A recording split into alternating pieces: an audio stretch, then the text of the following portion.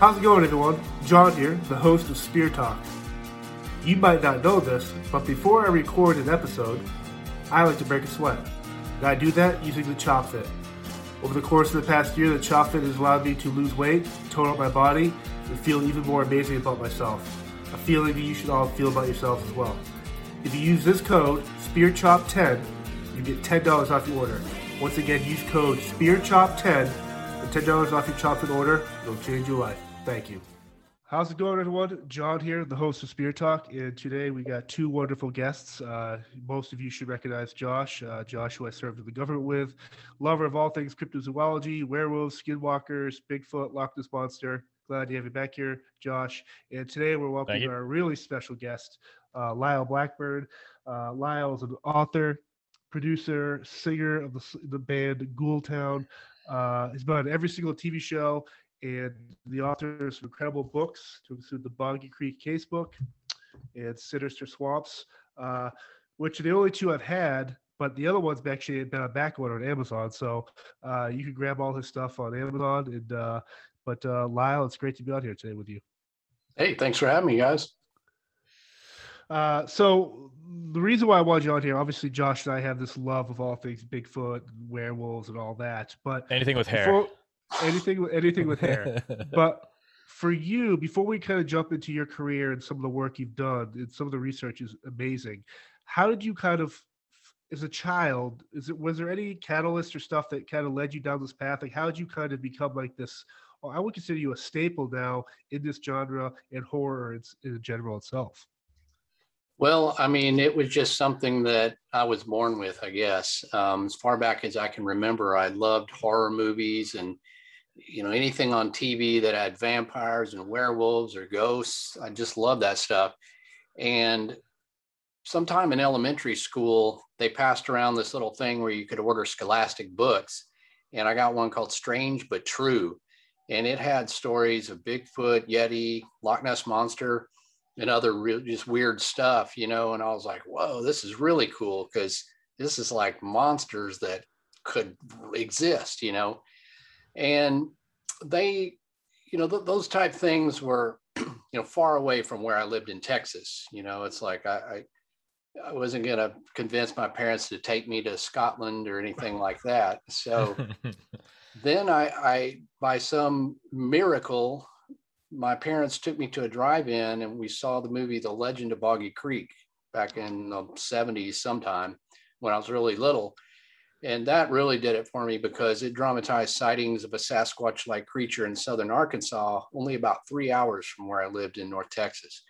And so that right there just kind of put together the scary, the horror, the cryptids, real life monsters.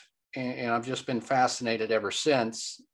You know, it was later that I just sort of got into this more seriously and professionally, but you know, it's just been something I've been a lifelong fan.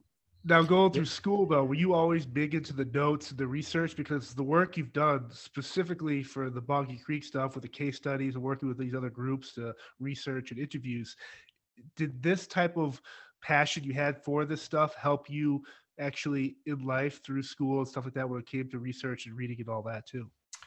Well, I never really thought of it in terms of I could do any kind of research. You know, when I was younger, I just liked the subject and just would read books or, you know, whatever. And I never thought even a clue that maybe I could actually go and research.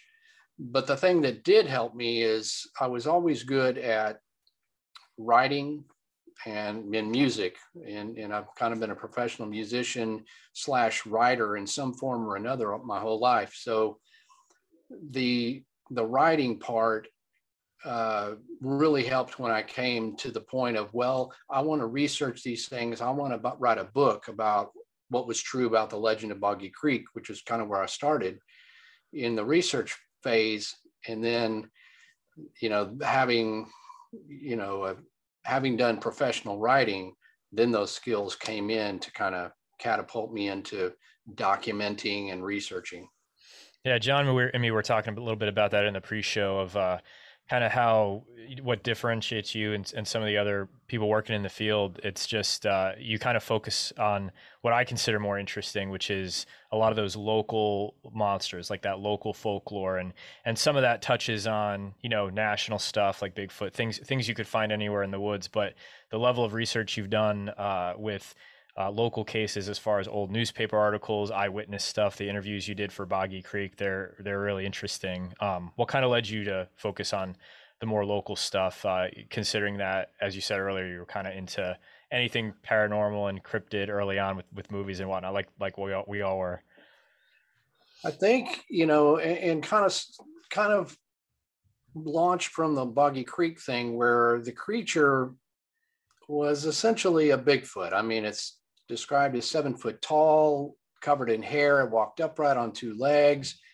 But because it had a movie and it was called the Boggy Creek Monster, it seemed to have more personality than just sort of generic Bigfoot. And after I researched that case, I just really appreciated how the local flavor played into the story and even the sightings of that creature.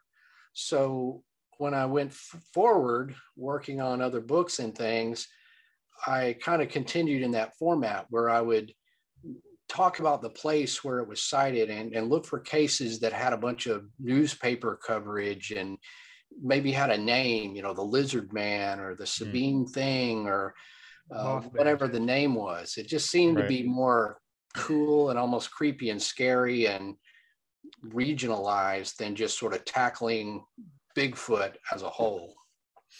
Yeah, I think the more regional or the more localized those old newspaper reports, especially prior to people wanting to fake this kind of stuff, are really interesting. Out of everything you've looked into, is there anyone you would say is like most credible or more credible? As far as the creatures? Yeah, just as far as like what you found, you know, local evidence that was collected, or just anything in research that's, you know, like a Mothman is as horrifying as some of the stories come out for that. Like the evidence is kind of more specific to like West Virginia or something like that. Right. You know, I think that Bigfoot seems the most possible to exist. It has the most physical evidence with the footprints, some, you know, unknown hair, as well as obviously thousands and thousands of sightings, many of them reported by people who, you know, these aren't crazy hillbillies. These are people who have military backgrounds, biologists, you know, everyday people. And many of those have, you know, I've interviewed those types of people, and, you know, I just can't explain what they saw. They saw something and they saw something they couldn't explain. You know, there's various Bigfoot cases. Obviously, the Boggy Creek case, I've looked into it so much that I can just sort of go, well, all these people aren't making this up. And there's a few of those people that had really ironclad sort of sightings where it was like, well, they're not mistaking this and they're not making this up. There's been other cases where, say, in Georgia, there's an area called Elkins Creek where a deputy sheriff cast a pretty darn good print out of there. That's more like Georgia Bigfoot, but that's a really good cast. When you start getting into things like river monsters or lake monsters and stuff, I mean, there's less sort of the physical evidence. You're just kind of going by anecdotal stories. Something like the Lizard Man, you know, it's going down this, that gets into just what in the world could this be? Because the biology of something that's reptilian yet stands upright like a man that's 7 feet tall, you know, you can almost try to explain Bigfoot and convince your uncle that it's probably real, but when you start telling him Lizard Man, right, yeah, from the Black Lagoon, you know, yeah, that's more of a blooper reel special or something. It starts getting harder. Now, that doesn't mean the story is not just as engaging and cool and creepy, because that's, you know, I love the story and the phenomenon of it. And when you get into stuff like Mothman, you know, now you play in UFO sightings and Men in Black, and what evidence, you know, there's no footprints of Mothman. those just become harder and harder to rationalize in simple terms. Not that they don't exist, just that those are harder. So, for me, Bigfoot and the various regional versions of it are at the top of the list. And then there's some, other cryptids descending down the list. What I loved about the Boggy Creek Casebook book is I'm big into research. I love note taking. I love just digging deep into old interviews and stuff. And Josh brought up a good point earlier where he's kind of like the idea that you do new research on old cases. And I think that's something really unique that you do, because you go back and interview these people again, or you go back and research where they saw this and take pictures. And for you, how exciting is it for you when you go back and talk to these people? Does this help invigorate kind of your passion for this? Or are you just trying to maybe just figure out what exactly these people all saw? Well, I'm excited by it because if it's something that was documented in the newspapers, and Josh talked about this a little bit and said that was kind of before, everybody's got a Facebook Bigfoot group now, and, everybody wants to have an experience. Back then, people, they didn't really want to tell anybody they had seen a giant ape in the woods. People think they're crazy. It just not as accepted as now when you've seen 10 seasons of Finding Bigfoot, and you're like, well, look, those people are just like me. They don't seem crazy, Yeah.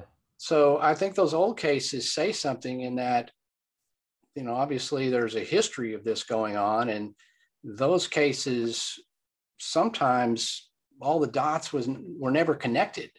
They'd be run some in the newspaper, and then nobody really, like a Bigfoot researcher or a cryptid researcher, didn't interview them. It was just journalists. So if I can go back, especially if I can find the people, or maybe the son of the woman who saw it, and get the full story, and then all of a sudden connect it to not only the other sightings that were reported in the news, but some others that never were. And there's like, oh, wow, you put this together, you go, there's something to this. All these people saw this. And I just love kind of that vintage feel. Kind of goes with how I like the regional cases, just that kind of 1970s monster thing, Yeah. The classics right behind you. Yeah, right, like that. Yeah, so I'll go into, I mean, we're getting into the best season of the year for me, the Halloween season, obviously. And I was creeping on your Instagram here, and you kind of started talking about some of the werewolf legends and lore stuff you've done separately. What do you kind of give to that as far as relevancy, like lycanthropy? It's historical, goes back to Europe, with foundations in Roman mythology. Do you think that it's something that's somewhat credible, or is it more important to folklore than it has been to science? Is it kind of like a warning versus something more credible? Yeah, I mean, the whole werewolf thing, I mean, there's kind of two aspects to that. The traditions of werewolves, and it dates back to all these cultures previously of sort of a shape-shifting or a human that becomes a wolf.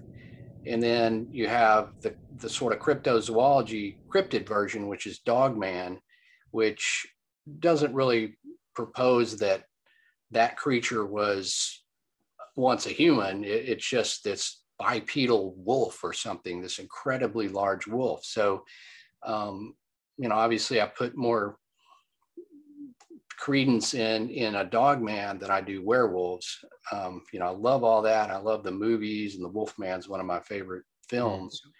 And I think the archetype of the werewolf often kind of gets thrown in when people see a Dogman, but we got to separate the two from supernatural versus an aberration or sort of an animal that's, like Hogzilla or whatever. There's this Right. Wolfzilla. Yeah. Some people don't even say it walks upright. It's just these giant wolves or just weird stuff. And Dogman there's a lot of sightings now. It's kind of become in vogue to see a Dogman. I mean, 10 years ago, I'd get some of those reports, and there's a history of it that I've studied, and cases, same thing as like I've looked at with Boggy Creek and others. But now it's like dogman groups and dogman investigation societies. So everybody's kind of focused in on that. But I think there's some credible sightings, and I've interviewed some people that are like, it looked like a werewolf. I don't know how to, what else to tell you, you know? Yeah. Now, yeah, you did. Sorry, I was gonna say you did some narration, and one of my favorites was the Bray Road Beast. I've watched that probably 15 times on TV. Cool.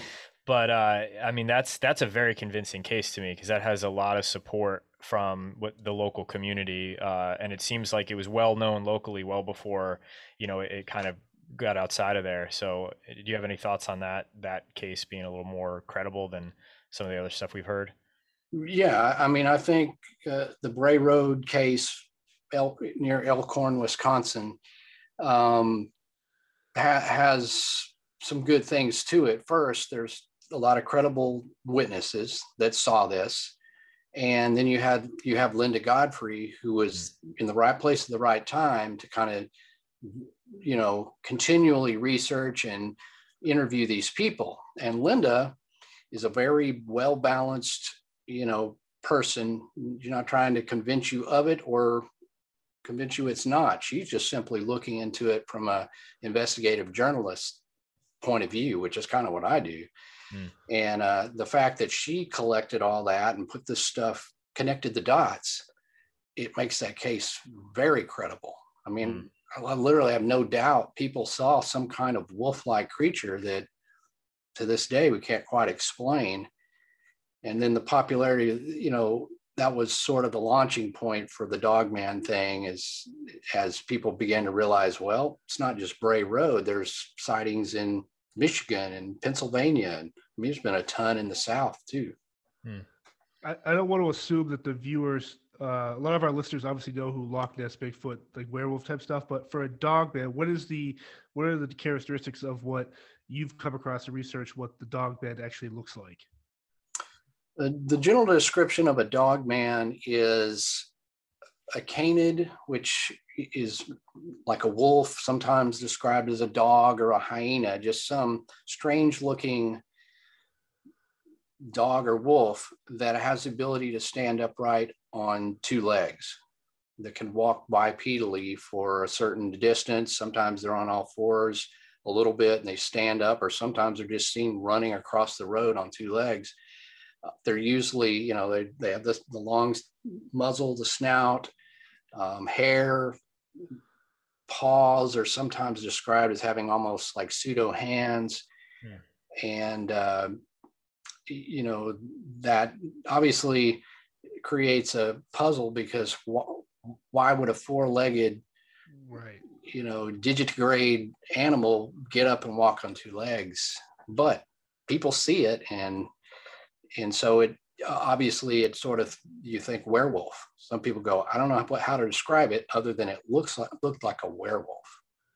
When it comes to yourself as a researcher, what's tougher for you to kind of research? Actual video footage or pictures, or something audio or sonic type footage? Like, how do you kind of, I mean, obviously one or the other is great, but if you could combine both, probably even better. But what's the disparity between, whenever we see a picture of a Bigfoot, like the Patterson case, like you see that, or you see the latest one this past week, Josh, where the guy in Idaho kind of picture of a Bigfoot or walking, or the stuff, the videos you hear, of the making noises in the woods, and the pictures, like, how is it that we haven't yet, as a researcher, does that bother you that we have yet to actually capture proper audio or video, something like this? Yeah, of course. That poses a problem, especially the longer it goes. The Patterson-Gimlin film is over 50 years old, and there's very few that have come even close to that. But, you can dismiss a lot of those pictures and videos because they're grainy. People you have to circle it. It could be a shadow or anything. I'm not saying it's not a Bigfoot, but it's like, it's not that easy to get, like, go try to film a Wolverine or whatever. I mean, they can do it, but if you just if I just walked, like if us three went out there, like, we're not really wildlife biologists, where do we start looking? Wolverines exist, and they're super hard to capture on film. Bigfoot being the same way. So, and of course with the internet, you know, there's so many people trying to laugh this off or hoax it or throw, you know, a bone out there, and Bigfoot researchers jump on it for a while until they realize that it's not credible or it doesn't help us. You know, I get a lot of audio clips, but of course they're just sort of unidentified things. You don't actually see a Bigfoot making the noise. So all you can do is speculate that, well, I don't know what other kind of animal it is. Maybe it's a Bigfoot, but you know, that's not going to prove anything. So, you know, I think ultimately Bigfoot they're much more few and far between than people realize. They're much harder to get on camera. It's not that easy. And I mean, people say, well, there's all these game cameras that are out there. Well, there was a study some years ago that proved that alpha male coyotes could sense the cameras and would actively avoid them. And this was a real study. I mean, if a dumb old coyote can sense this and avoid it, perhaps something with more intelligence can sense something in the woods that doesn't belong and will just go around it. Right.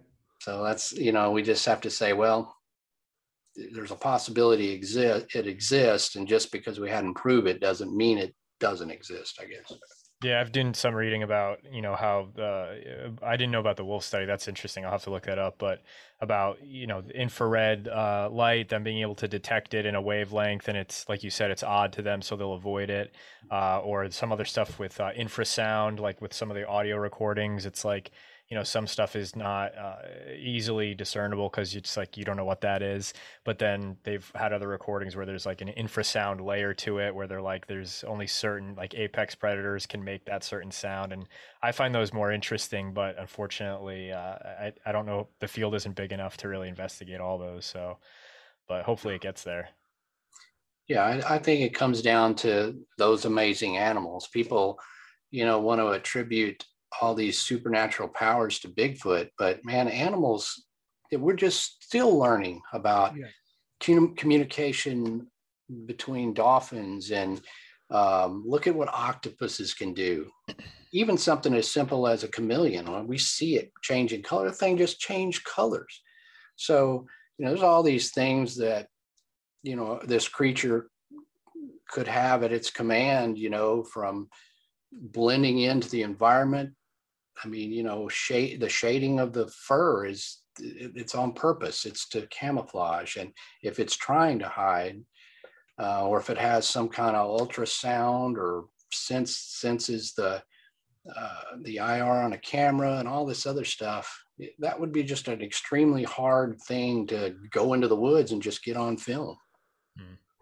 Now, when you do research, and obviously you do a ton of it, how receptive other groups are, like, say, I know obviously you've worked with the Texas Bigfoot Research Center in the Boggy Creek case book, and you reference them a lot, and obviously they've been receptive to you looking at their research and stuff. But is there a part of this life you're in where these different groups are very guarded with their information? They want to be the first people to find the stuff, and they don't want someone like you not kind of just digging around in their research? Like, how do you kind of navigate your way through these different groups that may be guarded for the information they have?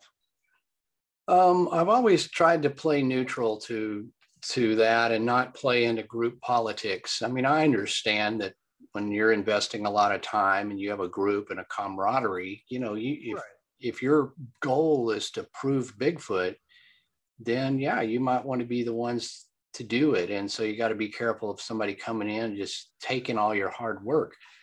I've been lucky enough that most of the groups, like just about any group, I could probably call up and say, hey, can I go out with you? And they would say, okay, because they know me personally. They know I'm not trying to heist their group, steal their stuff. If I am trying to document something, I always provide the source, you know, tell about them or whatever. It helps everybody.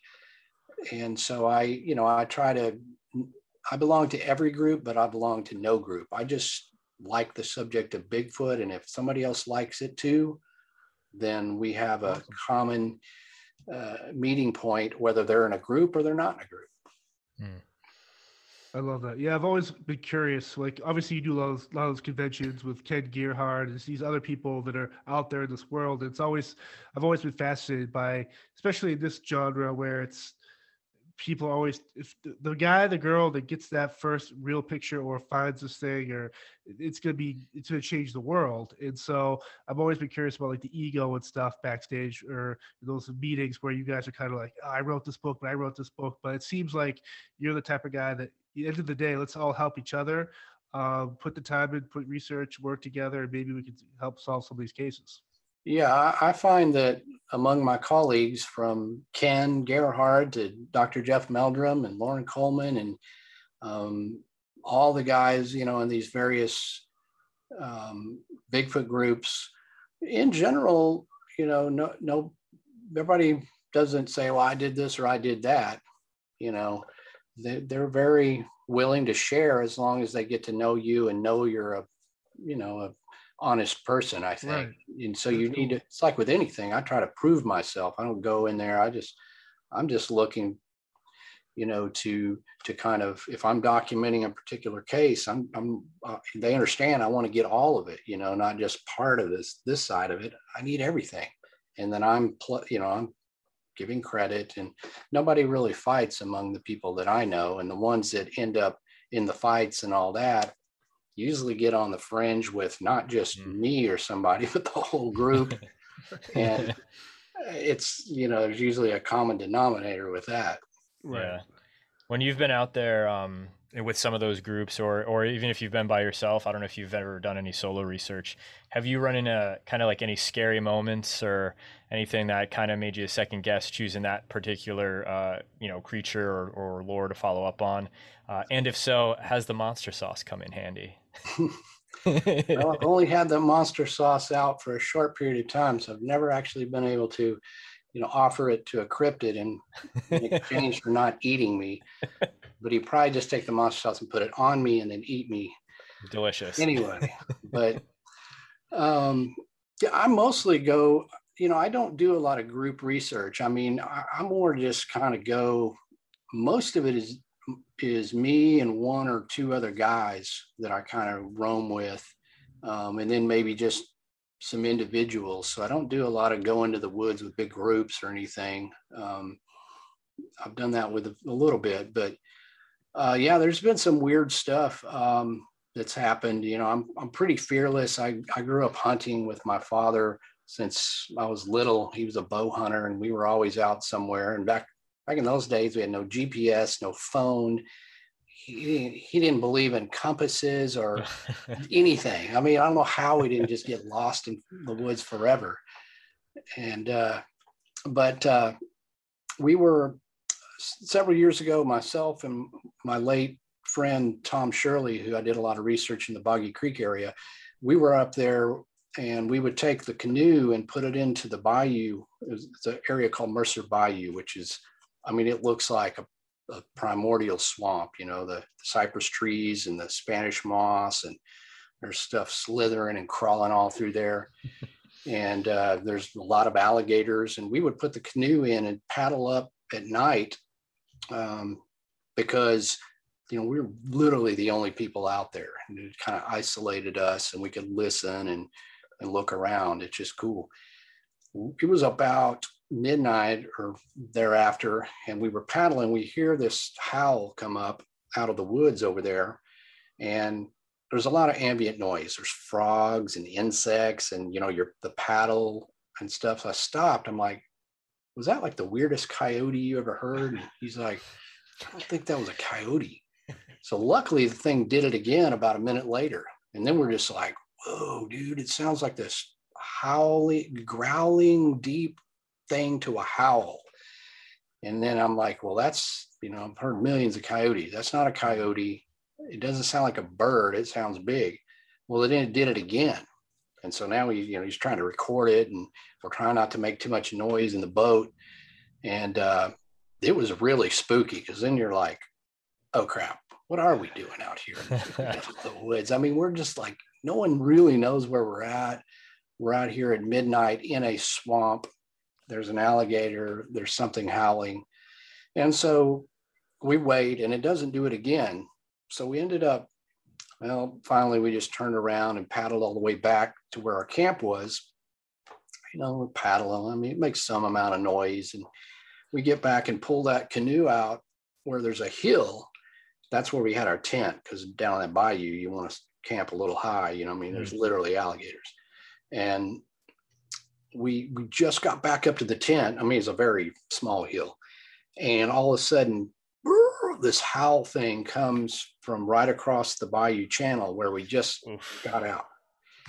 And of course, it caught us off guard again. And I'm like, dude, it's the same thing. And so he's grabbing the audio thing. I had a flashlight right there, and I just kind of ran down the hill, and I was trying to shine it over there, to see if I could see whatever it was, because I mean, thought, what the hell, this is my chance, and whatever it was ran off and then called again about 50 yards away within seconds, and did this howl thing. And then went further and howled again. And it was super spooky. And then you're, the adrenaline's pumping, and then you're just kind of like, did that thing somehow follow us down the bayou? And I mean, how did it get right across from our camp? We can just presume that it followed us down there and howled at us, and then just, probably when I made noise, it ran off. But that was pretty spooky, and leads you to question your choice in careers. Oh man. And did you guys stay the night, or did you you get out of there? No, we stayed. I mean, it's no problem. I mean, my friend Tom, I mean,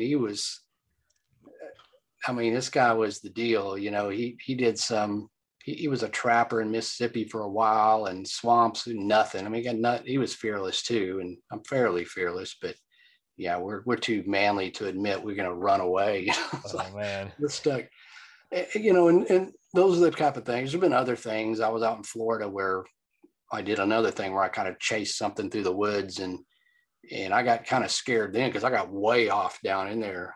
I left this girl I was with, Cindy, and ran off down in there, and I swear it was a skunk ape, but again, I couldn't quite get up on it. It just run ahead a little bit, and I couldn't see it in the brush. And then I thought, well, dude, if I keep going, I'm going to be lost. And then I don't even know what I'm chasing here. So it gets scary. I love that when this first started, you told us that you grew up as this love of movie monsters and TV shows and all this stuff. But for you to be on Joe Bob Briggs' TV show, or have Ghoultown write a song for Elvira, like that for you has got to be something super awesome, where it's like, man, you are not only you following your dreams, your passions, but those people that kind of inspired you, whether it was the movies and the TV shows, here you are hand in hand with them. So can you kind of talk to us about that? Because I find that Joe Bob Briggs and Elvira for me are like the top when it comes to this genre. Yeah, I've somehow had this odd life or odd way of ending up working with people that I was once a fan of and never even thought that would even be possible. Like Joe Bob and stuff, and Elvira approaching Ghoultown. Ghoultown played at a horror convention, and she was there, and she approached us. Her manager loved the band, and she approached us and said, well, maybe you could write a song. Like, yeah, I can do that. No problem. I mean, I'm basically a fan. I can write about you. And so we did that, and they liked the song so much, we ended up flying to Hollywood and shooting a video for it, because we had a mutual friend that we had worked with, who she was a fan of his books, and he was getting into directing, and I knew him. So he directed it and made the video. But yeah, it's very surreal to when you're sitting there going, how am I in Elvira's car? I mean, I was even weirder than that.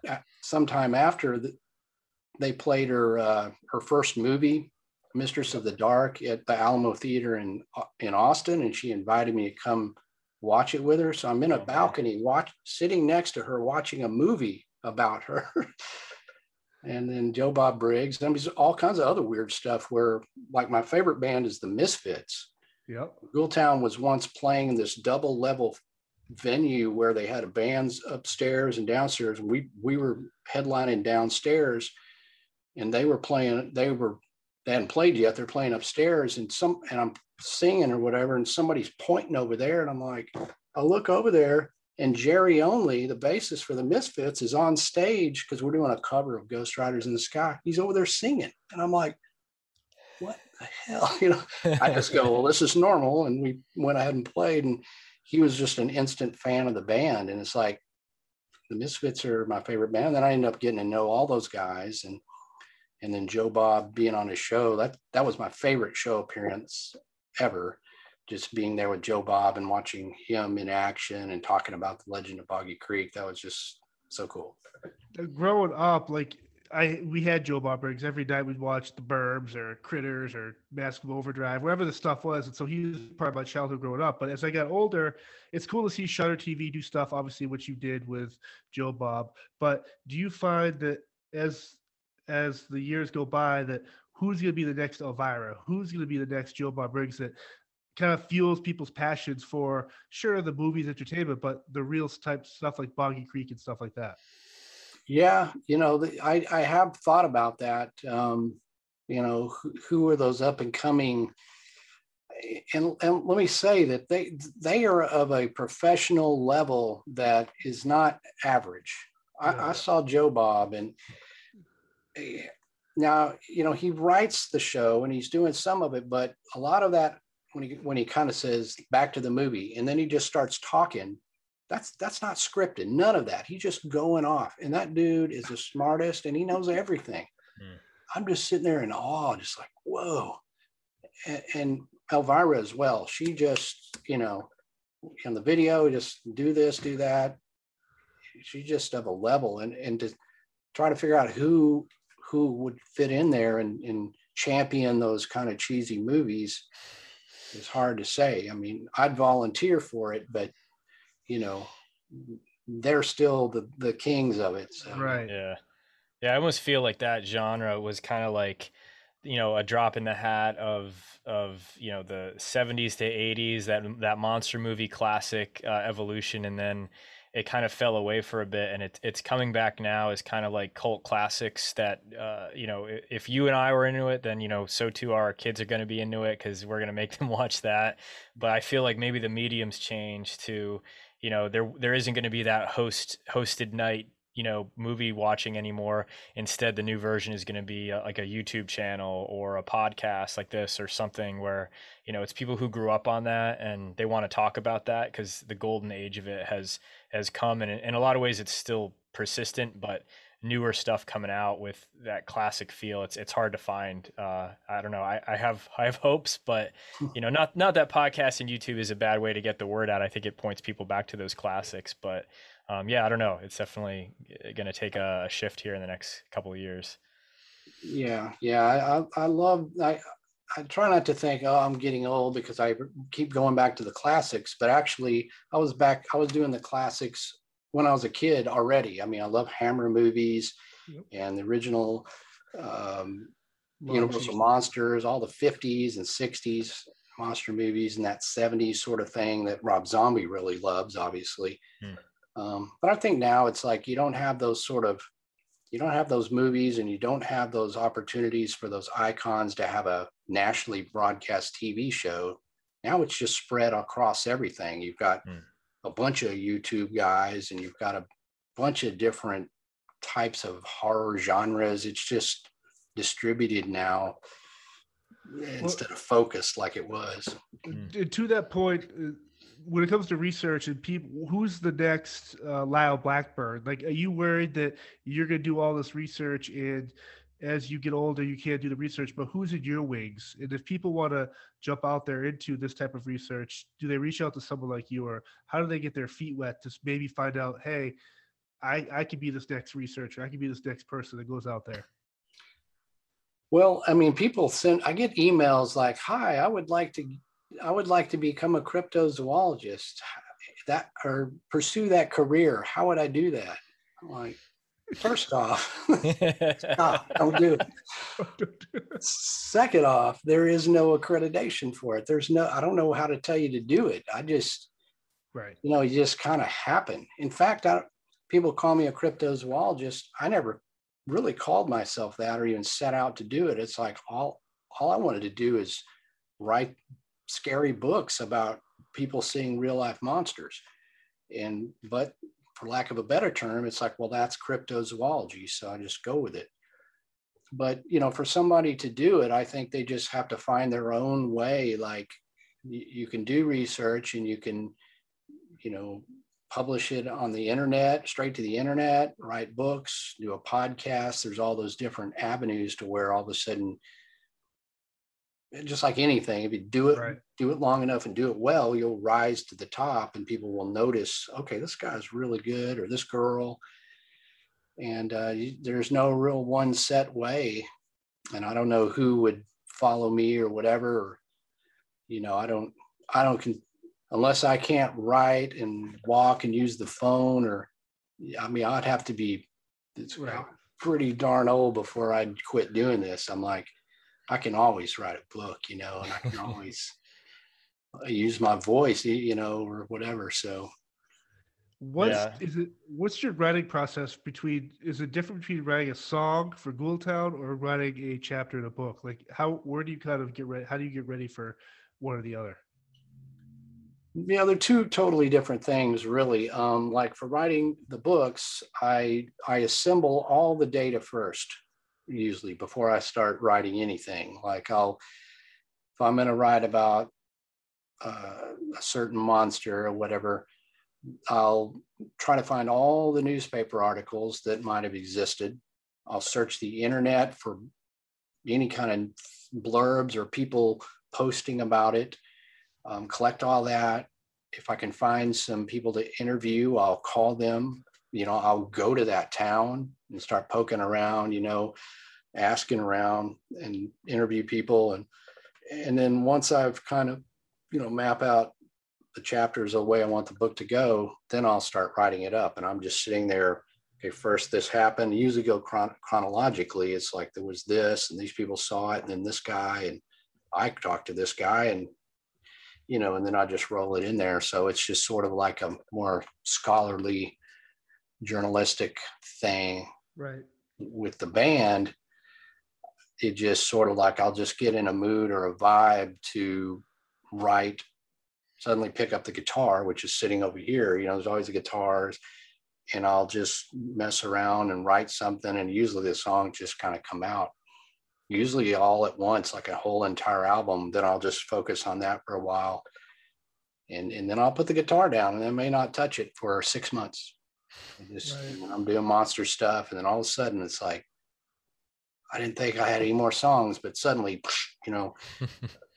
but it's cool because I don't work for any, some of my books are on a publisher, but they don't give me deadlines really or anything. It's just, I just do whatever I want.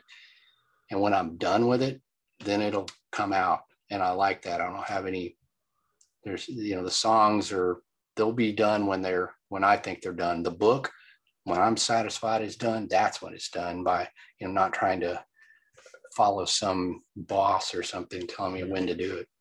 Do you have some research kind of like documentaries or books that kind of fall into that same timeline of maybe you'll do some research on it and it'll kind of get put aside until you can get more material, or until, you get a chance to kind of circle back on like more difficult to find leads, and then you'll finish it later, kind of like your song that you were talking about? Yeah. That's kind of the way it happens. If I kind of have, folders of stuff. And if I see something that I think is cool or that might fit into something that I envision for the future, I'll go ahead and pursue it, grab that newspaper thing or call that witness and go ahead and record the audio. But, it might just go over there because I don't really have enough for that right now. And it's not what I'm already working on this book, but I'll file it over there. And then, I could come back to it later. It could be 1 year or 5 or 6 years. You know, my Sinister Swamps book took me about 10 years to gather all that stuff. Wow. Just little by little in between and just putting it together. But it made a better book, because if I'd have hurried to try to do it, I'd never get all those things into one, find all those things from one area, because it just takes time. And then you see another little thing and follow another thread, you know. I love how you put together, just launched that hot sauce stuff. So is that, obviously you're a fan of hot sauce, but how did you kind of put that together where this could be something cool that not only pushes your brand, I guess, but more push the passion out there that there's people out here looking for this stuff? Yeah, that I often have these kooky ideas where I suddenly, you know, will decide to do it. And the hot sauce was, it kind of was a combination of a guy did a kind of a black and white icon of me with a hat, and it looked cool, like a not like a cartoon, but an icon that you can see it's me. I had that. I was like, what can I do with that, you know? And then Elvira put out a hot sauce, or somebody basically licensed her image. I saw that and had a little kind of icon of, I was like, you know, I could do a hot sauce. People don't know, but I'm like a gourmet chef, and I cook, and I'm self-taught. Before I was on Cryptid Shows, I was actually going to launch a cooking show. That's awesome. A rock and roll cooking show. I'm not kidding you. This was kind of before that guy Guy Fieri won that contest on the Food Network, and he kind of became a sort of the rock and roll guy. This was before that. And I was going to have my musician friends come to my house and play like acoustically or something. That was part of the show. Anyway, so the hot sauce, I just thought, well, I've got an icon. I've got ideas for hot sauces and this and that, and maybe I could somehow figure out how to do it. And so I just greenlit the project and did it. Just, I don't know, no real intentions of like becoming a hot sauce mogul or anything, but I know that it's cool and everybody eats hot sauce. If I put that on my table when I'm doing a book signing, people are like, oh, this is cool, you know. And I've been autographing bottles at events. Yeah, no, it looks good. I'll have to get some for sure. You mentioned, Josh and I both are wondering, the history of your hat. It does look something that's so iconic. Like, is this a hat that, like, what's the history of this hat? That's another thing. People ask me, where did you get your hat? Where can I get one? I'm like, well, the hat actually came from Mexico. And this was when I started Ghoultown. I started the idea of Ghoultown around 1997 and 98. And the band pretty much got launched in 99. And I had an idea of this dark Western kind of thing. And I had another hat that was not quite this. Like, man, I need a hat. And at the time, I would go to Mexico frequently. I just fly down there and just wing it and go stay at these little places, Puerto Vallarta and other places, and just hang out.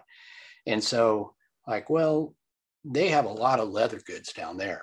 You know, I'm like, I could probably find something really cool. So one time I was down there, you know, there it was, and also a vest that I wore a lot on stage. And you know, it's just some handmade thing. And I've been searching for a backup for 20 years. Like, I'll go in, I'll see, even in El Paso, they had some similar hats. They just didn't look right on me. I don't know what it is or what. So now the hat is like, yeah, it's insured. I never let it out of my sight ever. Awesome. Never. I don't put it on the bags that fly on the plane. It's on me. And, you know, it's like in my will that it must be preserved. So if you and Ken Gerhart are in the same room at the same time, which one has to lose the hat? Well, we don't, because you know why? It's because none of us can actually prove how young we were when we first wore a hat. Because I have a picture when I was 3, and I'm like this attitude, and I'm wearing it's like a brown hat at the time, but it's the hat. I'm like, dude, I was wearing hats at 3. Well, he whips out a picture. He goes, I think I was 3 in this, and he's wearing a hat. It's a hat off. It's a hat off. So it's a draw. So I've actually seen Ken though without his hat off and a lot of stuff like press and stuff, but it's like such a iconic look, and I think it definitely is part of your legacy for sure. Yeah, and I there for a while, like when I was Bigfoot, I mean, it's like I don't wear this in the woods or whatever. I don't want to lose it, but I would wear a baseball hat and stuff, and then after a while, it doesn't matter what I was doing, or hat or no hat, people go, "Where's your hat?" So I'm like, I'm just wearing the hat, and of course in Ghoultown, I wore it all the time because it was like the stage look. So I already wore it every time there, and then now it's like, even for a radio interview, I just wear the hat. Now, Ken, he's been on a few shows that convinced him or made him take the hat off. He doesn't like to do it either because that's his trademark. But I will walk off the set, and they do it every time. They want to get me on the show, and then they get to the set and they go, "We want to go over something first." I just go, "No." Well, we haven't asked the question. I said, "No." "Can we lose the hat?" I go, "No, that's like why you hire me." And then I tell them, "I'll leave or you shoot with a hat." And then of course they do. It's true. I love it. It's a point of contention. Every time they do it. I mean, my agent will put it in the contract. He is, will appear in the hat. That's his trademark. And they'll kind of change it.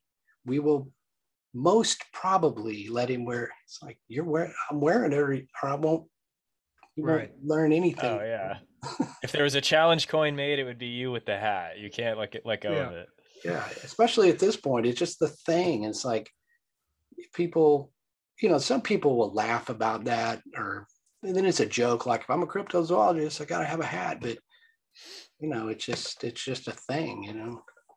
No, I believe you. The amount of research you've done and the time and stuff you put towards this field, I think you wear whatever you want, whenever you want. So that's pretty cool. Now, before we let you go and stuff, Lyle, this has been great. Where can people buy your hot sauce, social media, stuff like that? Tell us about where we can kind of reach out to you and find out what you're doing. And what you got coming up, if you have anything. Right. LyleBlackburn.com is the place to go for all the information. I've got a shop link on there where you can buy stuff directly from me, books, t-shirts, and the hot sauce. It's really kind of the only place you can get it. It's carried in some retail locations, but there's a link on there. It'll tell you where that is if you happen to be out and about it.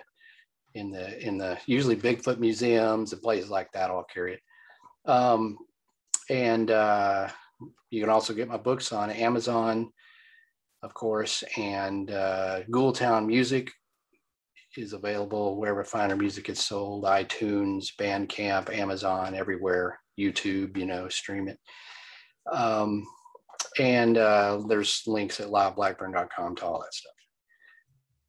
So coming up, I've got some event appearances. It seems like the fall kind of got rolling with having more things around the country, although the Mothman Festival just got canceled. I was supposed to speak at that, but COVID's up and down. So there's a list of things. So I'm about ready to get out and do some events. And then I've been working on a book project slowly but surely, kind of as I've been going. I put 2 books out last year. So I took a bit of a breather for a while, did the monster sauce thing, like, and now I'm kind of back to, now it's become like, which book do I write? Because I get out this list and it's like 15 titles long.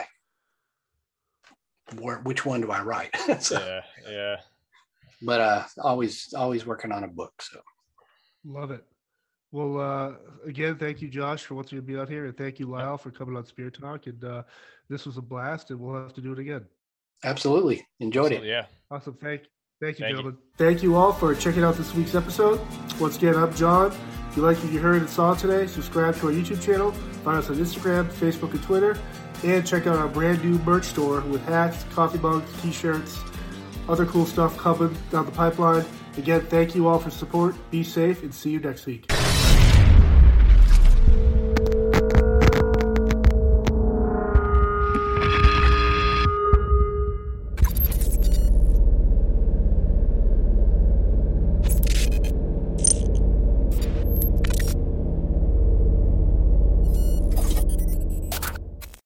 I'm Jeff Woods, and I'm shining a light on music and the rock stars who make it. He just was one of those people, he stood out. He was a magic guy. He really was a magic guy.